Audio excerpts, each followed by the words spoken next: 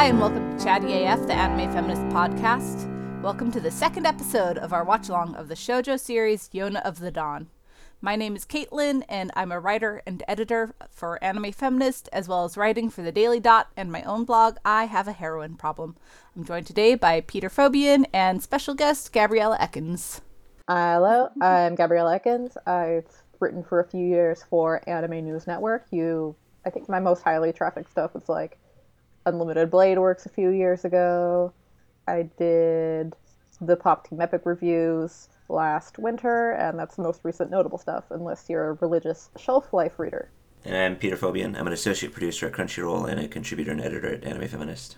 So, we just watched episodes 7 to 12 of Yona of the Dawn. Do you guys remember what your predictions were last time? I think I predicted Chipmunk would show up, and totally did. So I knew what I was talking about. Congratulations. Thank you. I was pretty confident about that one. Gabba, did you make any? I don't remember, but I'm gonna guess that I predicted that she'd begin accruing an anime harem, and that did happen. Yeah. So Also true. Chipmunks and reverse harems. Yeah. All right. You guys did good. You did good. I feel like there were a couple that I was sitting there smiling at because it's like, ha ha ha, that's not right. But I don't remember what they were. So this time I'll write down you might want to write them down if you want to use them against us in the future. Yeah. That way I'll crow about them next time. I believe Yona will die. Oh, damn. All right, there we go. That sounds like a prediction made in good faith. Mm-hmm. An accurate and likely one. All right, so in these episodes 7 to 12, Yona did survive her fall, and she met the prophetic priest Iksu and his young and brilliant caretaker Yoon. And Yoon joins Yona and Hawk as they go out to search for the dragons. And the first one they meet is the white dragon, Gija, who has a giant monster claw. And he, of course, joins the team. And then they go and use his dragon powers to find the blue dragon. And that is sort of where episode 12 leaves us.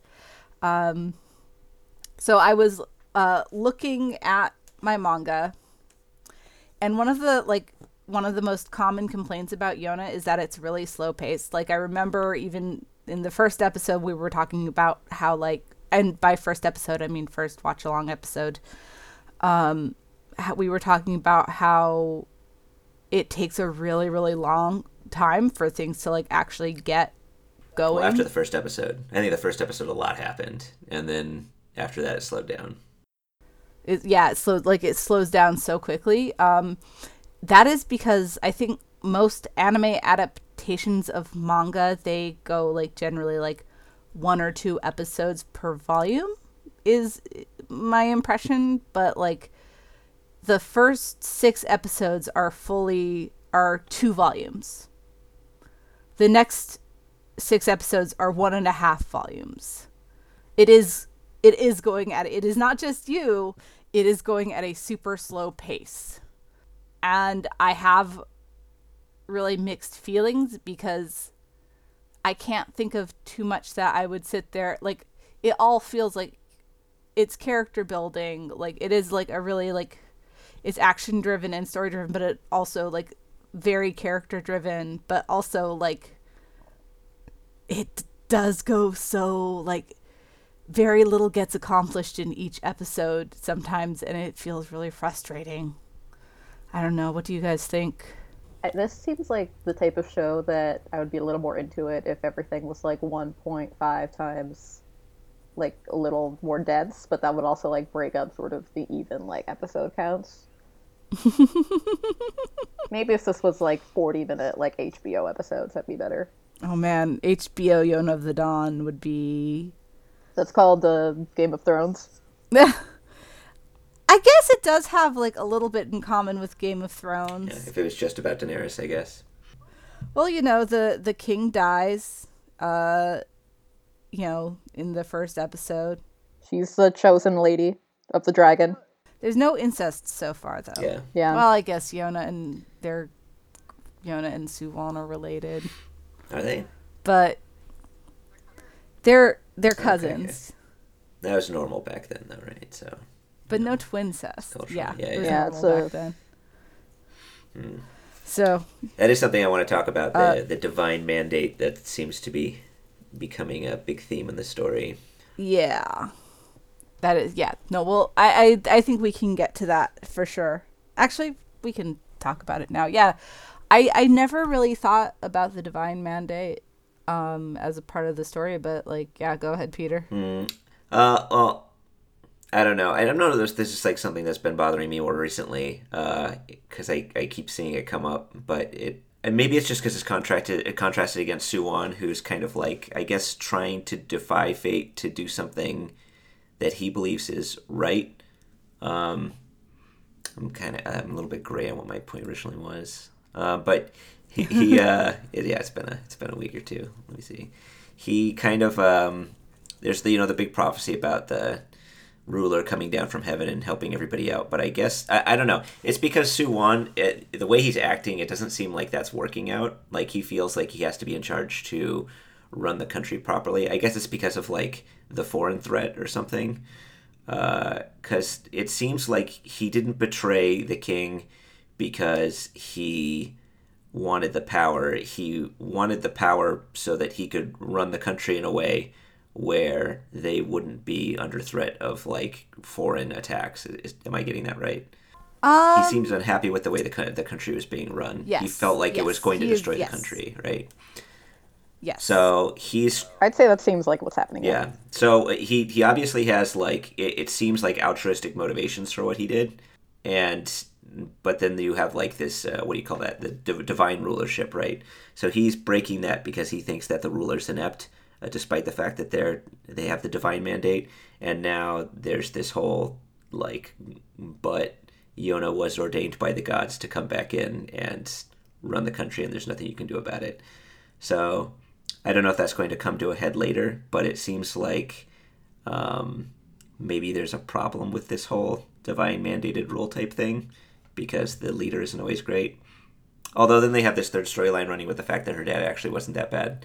I guess it's because we don't know a lot about what's happening outside the country or like what happened previously between their fathers.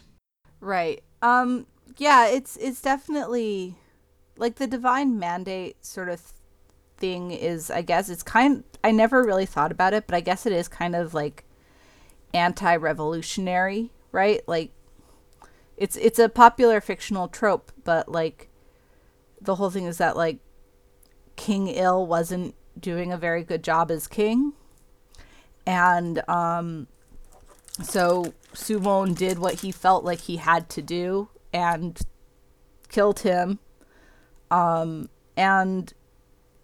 But since Yona, even though Yona was spoiled and didn't know anything about anything, she was on track to become ruler of the country, and she and even if she's learning now, like if it hadn't happened, then like she would have had that divine right. Yeah, I'm interested now if this show is gonna like do anything commentative on that, or if it's just gonna be like fun adventure that's a little like mixed messages and all that front.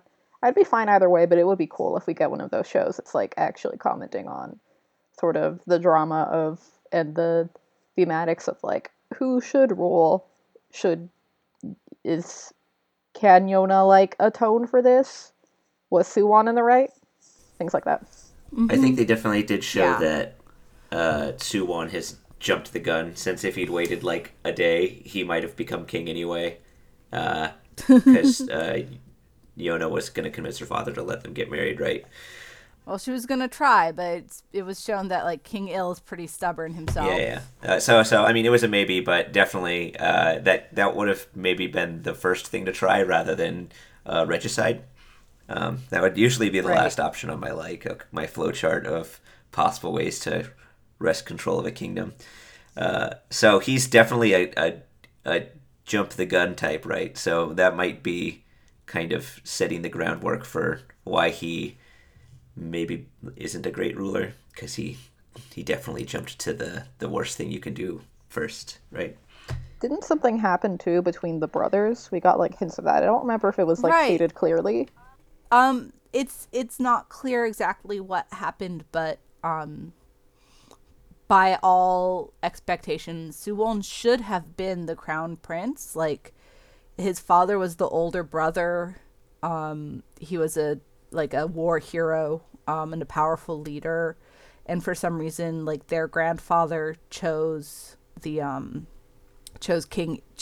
to inherit the throne instead of Suwon's dad. So I guess a lot of like the divine mandate, who's right type of thing, really kind of relies on how they reveal the backstory regarding whether her dad was a good person or a bad person, since they've given us hints that he was one or the other. Right. And these are things that I don't have answers for. Like, this has not been addressed in the manga so far. I don't know if it will be addressed.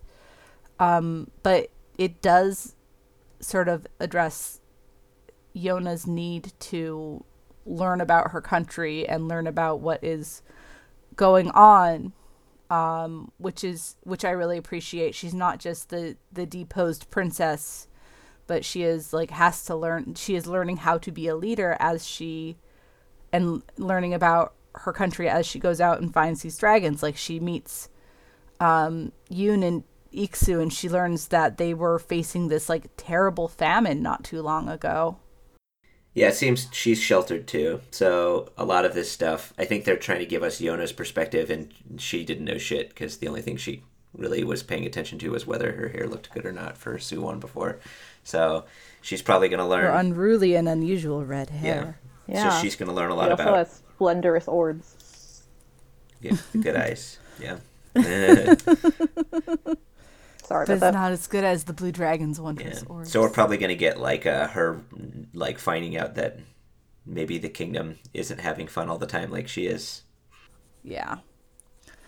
But I mean, like, we do start to see Yona's development in this stretch of episodes. Like her starting to learn archery. Yeah, which gives Hawk a boner. Yeah, stirs his desires. He's like, she almost like shoots him in the face, and he's like, he like hugs her, and he's like, oh, I want to do more, but we should go. Hey, this is Peter from the future, and no joke, this is the last thing Gabriella said before her recording cut out. She stayed on the call, so the episode was finished, and at this point, it would be really awkward to go back and re-record the second episode when we've already recorded basically the rest of the series. To keep the watch along moving, we decided to put out the cast with just the audio from Caitlin and myself. Edited my very best to keep out moments where we ask Gabriella what she thinks and there's an awkward silence. Apologies for the inconvenience, and hopefully you'll get episode 3 and 4 without any issues. So without further ado, the rest of the cast, beginning with Caitlin and my own reaction to Gabriella's comment. Yeah, you definitely you're getting kind of mixed signals from Hawk, right? Well, I put up an image set or something. He said, oh, "Think of me as a tool" or something like that. He just really wants her to dom him, is what I'm getting here. This is a shoujo series, and I appreciate it being like low key horny. Like like romance isn't at the forefront of the conflict, but like it is not subtle about Hawk not just being in love with Yona, but being like kind of like turned on by her and by her growth, and Yona has no fucking clue. Yeah, it would be the series would be a lot hornier if he was brave enough to say something, but we're just like let into his horrible thoughts while he remains stoic. Yeah, I honestly don't know why he's thought of as a jerk. Maybe it's stuff that happens later. Maybe people don't appreciate him even thinking some of that stuff. It's mostly him being like rude and teasing her, I think. I don't know. I'm sure people will explain it in the comments about why Hawk is actually terrible. And possibly some of them will explain why we're terrible people for not, and terrible feminists for not seeing why Hawk is terrible. I don't know. No, but I do enjoy her relationship with Hawk. Hawk's just kind of a butt in general. Like, he teases Gija all the time. But one scene I really appreciated was her, the scene of her practicing archery at night. she doesn't just pick up a bow and arrow and all of a sudden she's a cool warrior princess. Like, she works so hard.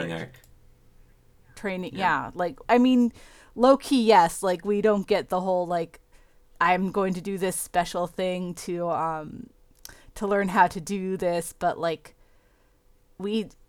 she like has to like really really work for it because it doesn't come naturally to her, unlike Hawk. Oh, I just kind of do it. Okay, thanks, very helpful. She realizes that this is who she needs to be, and so she puts in an incredible amount of effort to do it. This show definitely excels at like character growth. And speaking of character growth, we met a few new characters this time around, didn't we? But first she meets Iksu and Yoon and learns from them about how real people live. Like starving to death. Yeah. But yeah, I really like Yoon. I like how he is egotistical and arrogant, but he is also like really driven by he's driven by like a caring, what's the word I'm looking for? Nurturing. Like, he's a really nurturing person. Contrast it with a lot of these similar shows, and like a lot of them are just different varieties of jerks, whereas like Hawk's the only real butthole of the bunch. Yeah. I don't know. Keisha was kind of a jerk, just very indirectly. Like, he wanted to be the only one to protect the owner or whatever, so he... Yeah, that's a shitty attitude, I think, kind of, in the way he's thinking about his relationship with Yona, that he doesn't really... that he just sort of takes out on every other character, kind of. Yeah. No, that's true. Kija is kind of... Yeah, no, you're right. Kija is actually kind of a butt. He's actually probably one of the least popular characters. This is a show that a story that doesn't really care about, like, gender roles and masculinity. Like, it doesn't feel like it's going to be like, okay, well, now I'm going to send these things up. But, like, it's not concerned about, like, keep, like, Yona being feminine, being the feminine character. Like, probably the most feminine character is Yoon. He's the healer. The one who has all the practical skills that everybody else lacks because they're either an idiot or they just know how to kill people. Right. Like, I mean, this is all very true. Like, he is the only one who knows how to like do chores or like cook or like take care of himself in general. Like, because like Yona and Hawk and Kija had like servants to do all that stuff, right? Like, and I like how with Yuna they got it out of the way pretty quickly, where it's like she's like, yeah, I was bothered by the bugs at first, but like now I don't even care. You get used to it. Like the prissy one, like. That's the word to describe Kija, is he's prissy, like is a guy, and even though he's prissy, he's also extremely powerful and will like slap you with his giant fucking dragon monster hand. Big hand. That's a really weird power. Because they have dragon parts. He's got the dragon's hand. Yeah, man, his town was weird too. Yeah, like everyone had like the same hair color. Like, they all had a type too. I was like, hey, did you know her hair's red? It's like, what do you need me to do? This red-haired girl. Well, what's the deal? So I guess, what's his name? Shina or something like that. Shina. Oh, he doesn't have a name yet. Spoilers. Oh, okay, my bad. He like paralyzes people by looking at them, so they wear masks so they won't randomly get paralyzed, even though they also told them to get nowhere near them. I don't remember if they explained a thing with the masks. It's like some high-key paranoia there. His whole town is like... It's kind of a contrast between, like, Kija's town and Blue Dragon's town, right? Like, in the White Dragon Village, they all, they worship him. He's basically a prince. They keep throwing like women at him. He has a bajillion servants. Like, he is spoiled beyond belief. And in Blue Dragonville, he is super stigmatized. Yeah. Of course, this turns out with Kija being spoiled and Blue Dragon being very sweet, but also terrified of people. Afraid of love. I love the Blue Dragon. He's such a good boy. He's so sweet. Now that's a spoiler because he hasn't done anything yet. No, you see in his backstory, and he helps Yona. He's a sweet boy. I guess he helps her find her way out of the cave. Yeah. I don't understand what like the deal with that is, because I guess they recognize that she's the red-haired Yona, right? The rightful ruler. It seems like they have no awareness. Like the other town knew what the dragon was and that he had to serve Yona, but the Blue Dragon Village, I don't even know if they're aware of that. Like, was that just lost to generations or something? Right. Well, I mean, because they recognized that the Blue Dragon was the Blue Dragon at birth, and it was such a disgrace that his mom killed herself. I remember they said in the legend like the leader died, and then they kind of like went to the Four Winds, like until they got called again. If it's just whoever's like the next in the line for the throne would be the next leader, right? Couldn't they just stick around and continue being servants rather than like ending up out in the boonies where like the meaning of their legends could get slowly lost to history and people would start to revile them for their power? Like you imagine like your four greatest warriors and their families might stick around in the palace and just continue serving whoever is the next divinely mandated ruler, right? Unless they had a good reason to break up. Like it definitely seems to be like a sort of divine thing. Like this country's in such a mess that it's time for King Hiryu to I don't know if it's like reincarnation, but for his like someone with his spirit to come along and become a leader and gather the four dragons and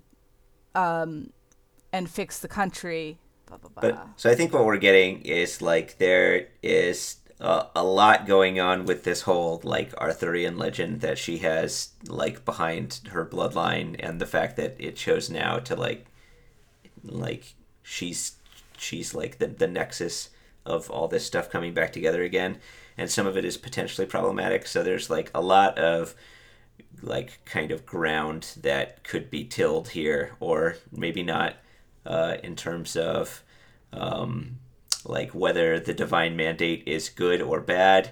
Why now when obviously the country wasn't going that great before? Was it just because the leader was deposed? Does the person come back to ensure the leadership continues or to save the country?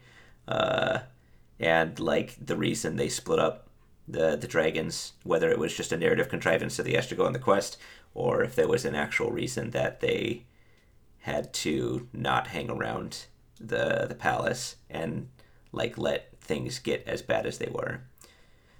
So I have a theory. All right. And it's not spoilers because it's nothing confirmed, and I just thought of it now. Okay. Oh wow. And it's based on information that's all been revealed so far.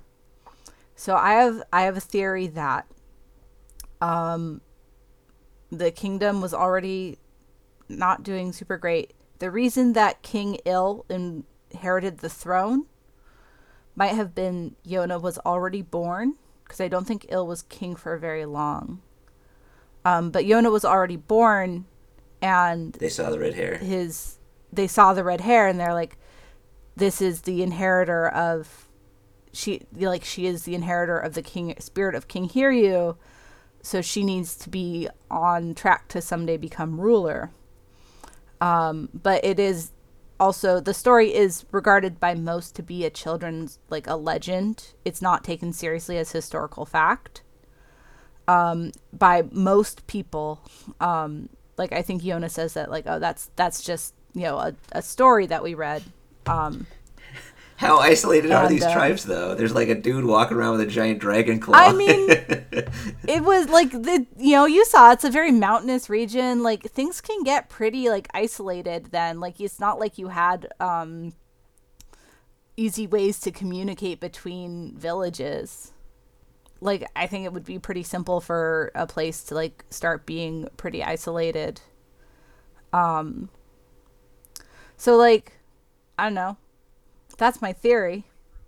But like, and I think it is like the world is more developed than a lot of these sort of series. Like the easy comparison is Fushigi Yugi.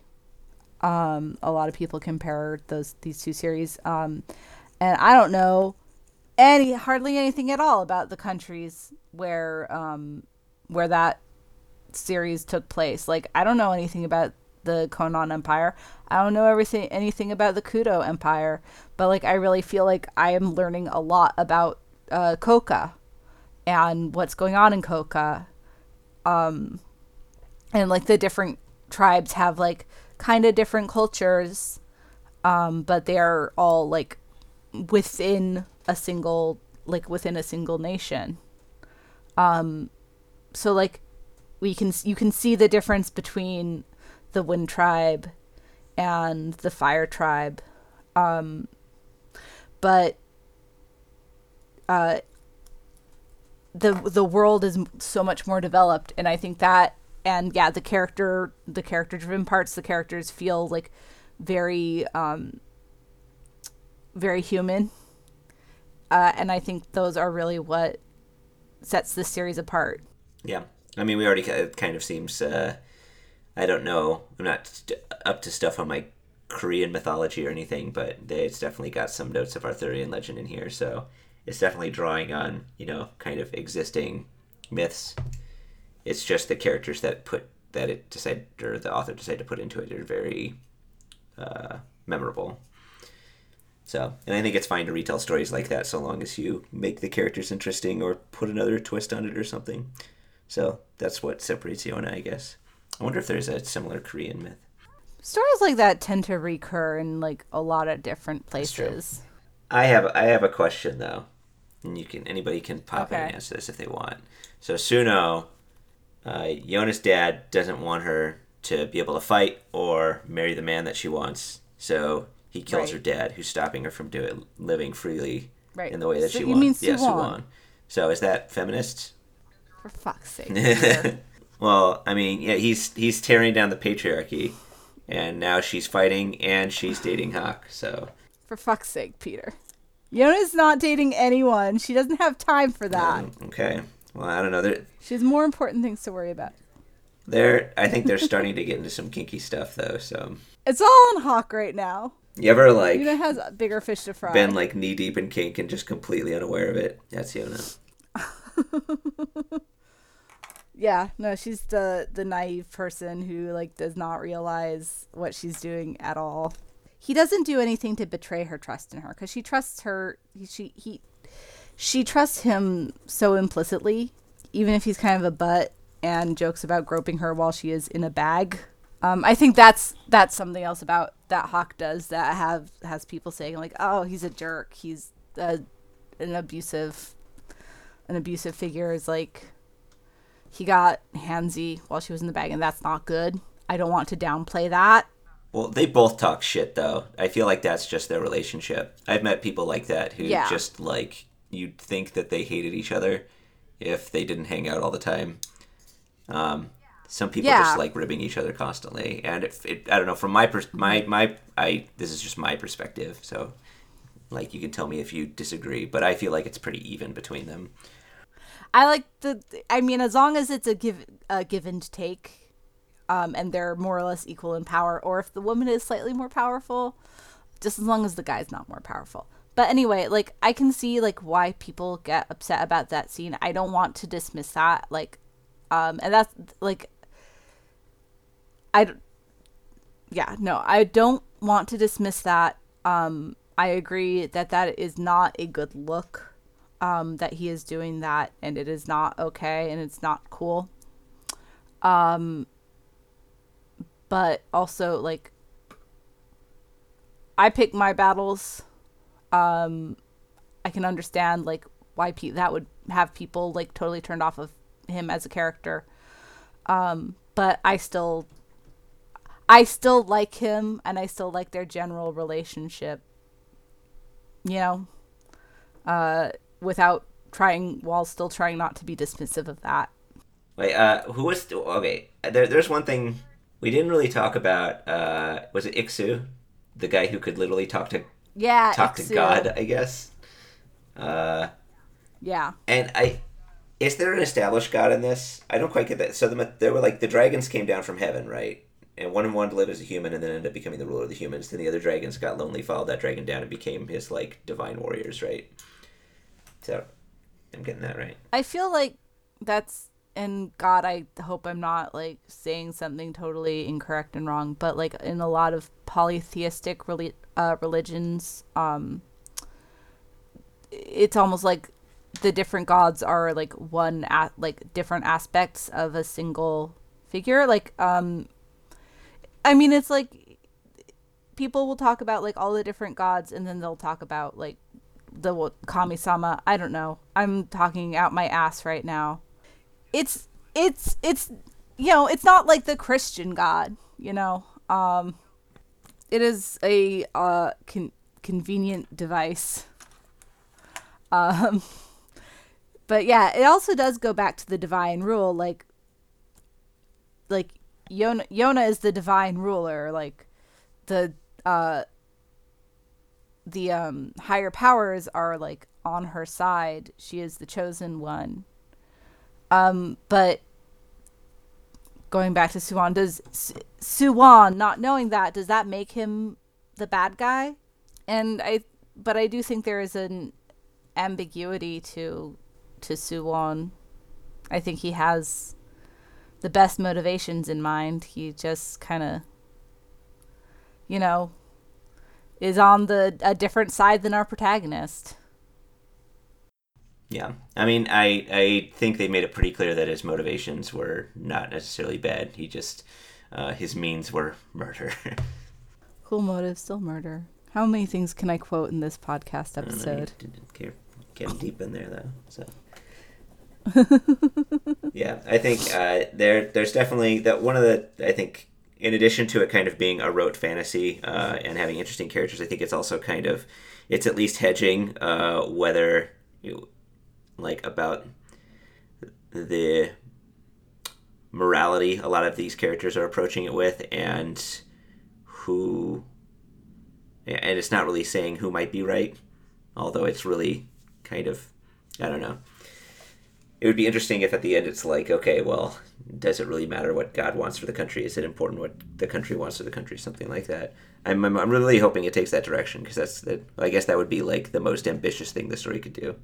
It's saying like, even if Yona is the divinely chosen ruler, Suwon is the one who is taking the reins and fixing things, sort of thing. Yeah, and I mean, she's obviously got some charisma. She's already got the royal hockey, so the royal hockey. What? It's hockey is a thing in One Piece. Royal hockey, you can make everybody like bend the knee to you. Oh right, that again. Yeah, I'm gonna keep making that joke, so just buckle in, I guess. But so I mean, she obviously has potential as an individual, but yeah, they never educated her on any of the important stuff you'd probably need to know if you wanted to be a good bureaucrat or ruler. So maybe she'll learn that in the forest. I don't know. I'm pretty sure Yoon could teach her all about that. He seems to know everything, so he is able to. He can pick up a book and understand it and completely remember it. Yeah. Oh, does he have eidetic memory? I didn't write that down. Yes. Oh, shit. Yes, he does. Yeah, that's pretty important. It is. Yeah, no, that's established. Damn, straight up, just like Destiny handed her a bureaucrat to handle like the country's economy. Okay. Yeah, no, he's brilliant and kind of arrogant, but also a sweet, sweet boy who loves his foster father, who is probably just dead in the forest now, because he didn't seem to do too well without Yoon around. He was completely incapable of taking care of himself. Yeah, when they did leave, I was like, well, I guess Ixu's dead, because he like couldn't walk down the street without almost dying before. But he's like, no, leave me, I'll be fine. Live your life. Like, that's very generous. I'll be okay. He's sacrificing his life right now. I didn't fall off the cliff this time. But that was, you know, I mean, I thought that was like one of the like sadder parts of the series so far, is when Yoon realized that like Ixu is trying to make him leave. Because Ixu knows that Yoon has a greater purpose in life than just taking care of this one person, but like Yoon loves him. He doesn't want to go. If he's still alive, they could probably, post him up. Yeah, but this goes back to like what we were talking about with like this show kind of plays with gender roles is that like Yoon is he's the cute he's clumsy moe. No, he's just someone who cares. He cares for other people, and like they got over, and like Yona doesn't care about bugs anymore. Yeah. But Kija sure does. Instead of like Yona being the prissy princess for the whole way. So yeah, like I really enjoy it, like how it's this very sort of casual like disregard for like gendered expectations. They're not just like the pre-molded archetypes, like they have some complexity beyond like their prescribed roles. It's cool. It's really exciting to see. We should start wrapping up. Do you guys have any more predictions? I'm going to make a note of it now. Well, I think she's probably going to finish her collection for sure. I think it's going to... I will predict, because I want to make kind of an ambitious prediction, that it is actually going to examine the idea of a divine mandate of rulership, and maybe Yona specifically will have to ask some questions about whether that sort of thing is just, and whether Sunwoo is a good ruler, because I feel like that's something that you would do as the plot turns into the second half. So that's my prediction. You write that down, right. Caitlin. Okay, final prediction. The Chipmunk's voice actor is Ryan Reynolds. Mm-hmm. Yeah. Yep. Mm-hmm. Yeah, Yona and the Don. All right. Private Eye. Yeah, all right, you Detective jokers. Yona. I'm writing everything down so you know. All right, so that concludes our second episode of the Yona of the Dawn Watch Along podcast. Thanks to Peter and Gabo for coming along. If you like the show, go to check us out on our website, animefeminist.com. And if you really like us, check out our Patreon, patreon.com/animefeminist. We have some really ambitious projects that we would love to do to grow as a website, and we need some financial support for that. Every little bit helps. You can also check out our Twitter, twitter.com/animefeminist, our Tumblr, animefeminist.tumblr.com, and on Facebook, facebook.com/animefem. Thanks for listening, everyone. Have a great whatever. I always fuck up the sign off. So, you got it.